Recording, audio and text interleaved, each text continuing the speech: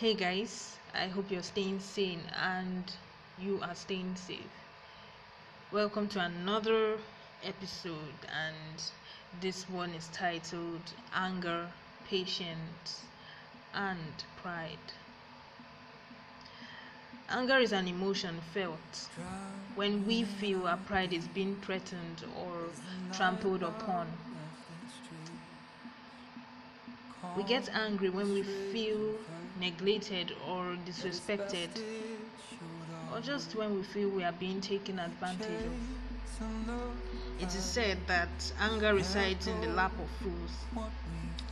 There's a passage in Proverbs that says patience is better than pride.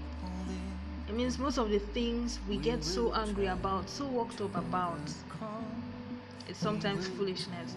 And if we would just be patient enough, things would definitely turn out right. Let us understand that we are in control of what we feel and how we react. There's something I wrote some time ago, and in it I said the mind is like a remote control. Whatever is going through it could be simply changed in a split second. I mean, you have the power to control how you feel. Use that power wisely. I know anger is a very hard one to control, but that's where patience comes in. There are many ways in which people express or show their anger.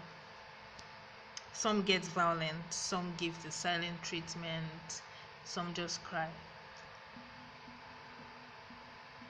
Pride comes in when you feel you cannot be the wrong one. There are some people that will never agree that they are wrong, and that is pride. We've all felt angry in our lives, whether as a fleeting annoyance or as a full-fledged rage. The moment anger gets out of control, it becomes really destructive. The one thing that defeats anger is patience. Patience is the key to overcoming suffering, pain, and loss. Patience means being wise, especially when you're upset. So when you're upset, don't talk or even say a word, because the moment you say something, the moment you say anything, your tone will reveal your state and it will come out the wrong way. When you wait, don't wait with the thought of retaliation or ruminating on the wrong one, or ruminating on how wrong the other person is. Alright?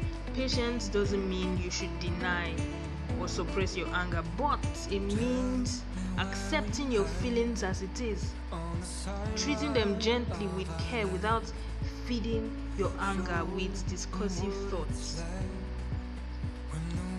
While patience is helpful and promotes self-growth, aggression, on the other hand, prevents us from looking inside ourselves, and as such promotes unhealthy habits. If you embrace jealousy, if you embrace anger, if you embrace loss or any kind of pain,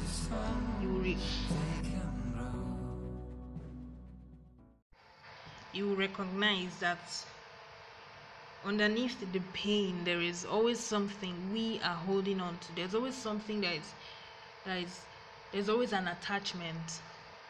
So if you apply patience, you can let go of your attachment, including your anger. Now, patience helps you to get to the point of letting go gradually at a very sane pace. So I'll leave you with this: build your patience. Thank you so much for listening. I hope you had a good time. I hope you learned something. And if you want to add something to this, reach me on IG at truthsinb.ed. Have yourself a very good day or a very good night. See you in the next episode. Bye.